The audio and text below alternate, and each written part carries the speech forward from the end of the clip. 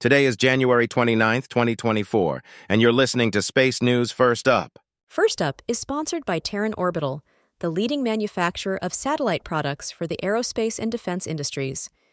Terran Orbital provides end-to-end satellite solutions to meet the needs of the most demanding military, civil, and commercial customers. Learn more at terranorbital.com. Here are today's top headlines in space. Japan's Slim lunar lander has resumed operations. The federal government is asking a court to dismiss a $40 billion lawsuit filed by Legato regarding its use of satellite spectrum for terrestrial services. The Space Force has added 3 companies to a contract to provide suborbital launch services. A Cygnus cargo spacecraft will launch on a Falcon 9 for the first time this week. The FCC clarified but did not change its orbital debris mitigation rules. First Up is produced by SpaceNews, the industry standard for professional space journalism. Visit SpaceNews.com for breaking news, policy updates, and original analysis. We begin today with news that Japan's Slim lunar lander has resumed operations. The Japanese space agency JAXA said Sunday that the spacecraft had started to transmit again, 9 days after landing. The spacecraft landed on its nose with its solar panels oriented away from the sun, causing the spacecraft to shut down hours after touchdown.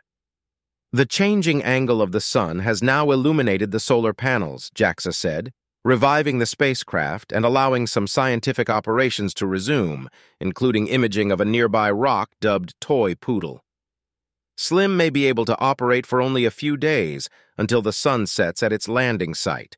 The spacecraft is not designed to survive the 2-week lunar night. The federal government is asking a court to dismiss a $40 billion lawsuit filed by Legato regarding its use of satellite spectrum for terrestrial services. Legato sued several federal agencies in October, claiming they blocked efforts to deploy assigned L-band satellite spectrum terrestrially, so the Department of Defense could use the frequencies instead. Attorneys for the government filed a motion last week to dismiss the lawsuit, saying the U.S. Court of Federal Claims lacks jurisdiction because the Communications Act requires an exclusive administrative and judicial review framework for such claims arising out of FCC licensing decisions. The attorneys also said Legato could not claim property rights for an intangible license. Legato had been planning to roll out a 5G network using that satellite L-band spectrum, winning FCC approval, but faced strong opposition from the Defense Department and other agencies that were concerned about interference with GPS signals in neighboring bands. The Space Force has added 3 companies to a contract to provide suborbital launch services. Kratos Space and Missile Defense Systems, L3, Harris's Aerojet Rocketdyne Coleman Aerospace, and Corvid Technologies were awarded Indefinite Delivery, Indefinite Quantity (IDIQ) contracts for Sounding Rocket Program 4, which is used by the Space Force for sounding rocket launches. They joined Space Vector and Northrop Grumman, who won 7-year IDIQ contracts for the program in 2018. A Cygnus cargo spacecraft will launch on a Falcon 9 for the first time this week. The NG-20 Cygnus spacecraft is scheduled to launch Tuesday from Cape Canaveral after a 1-day delay. The mission is the first of 3 Cygnus launches using the Falcon 9 as Northrop Grumman works with Firefly Aerospace on a new version of the Antares rocket that had previously launched most Cygnus missions. Northrop said the shift to the Falcon 9 was smooth, with only minor changes in its processing flow.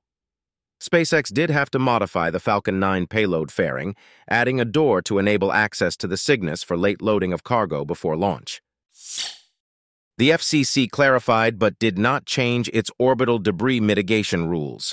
FCC commissioners voted unanimously last week to approve an order on reconsideration of rules it approved in 2020. The order clarified some elements of the rules based on 3 industry petitions, but did not make any changes as requested by the companies. The FCC vote came the same day as a bipartisan group of senators introduced a bill that would formally authorize the work by the Office of Space Commerce to establish a civil space traffic coordination system. In other news, Virgin Galactic launched 4 private astronauts on a suborbital flight Friday. The company's VSS Unity spaceplane, attached to its VMS Eve aircraft, took off from Spaceport America in New Mexico at 12 p.m. Eastern.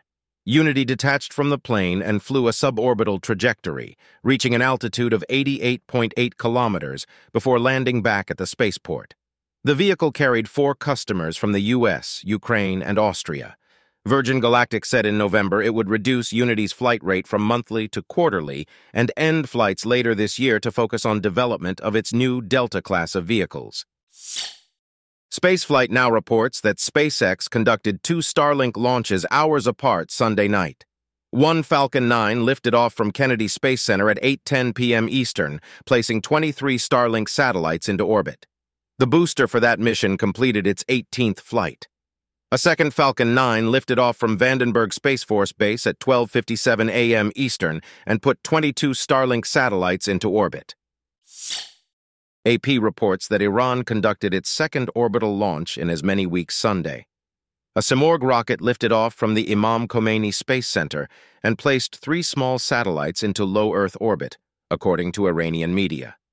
One of the satellites, Mada, is a microsatellite intended for research, while the other 2, Kayhan-2 and Hatef-1, are CubeSats. There had been 5 consecutive failed launches of the 2-stage liquid-fueled Simorgh before this launch. This launch came after a January 20th launch by another Iranian rocket, the Qaem 100. Politico reports that Congress has moved a step closer to completing long-delayed spending bills for fiscal year 2024. House and Senate appropriators finalized allocations for each of 12 spending bills after previously agreeing on overall spending levels. The allocations, not publicly disclosed, allow appropriators to craft those spending bills. The federal government is operating on a continuing resolution that expires March 1st for some agencies and March 8th for others. Press Trust of India reports that the Indian space agency ISRO says it has wrapped up operations of a technology demonstration payload launched at the beginning of the month. ISRO said Saturday that the POEM-3 mission, a set of hosted payloads on the upper stage of a PSLV rocket, had completed all of its objectives since its January 1st launch. POEM-3 tested various technologies, including propulsion and solar panels, and carried several experiments. ISRO said the upper stage should deorbit within 75 days.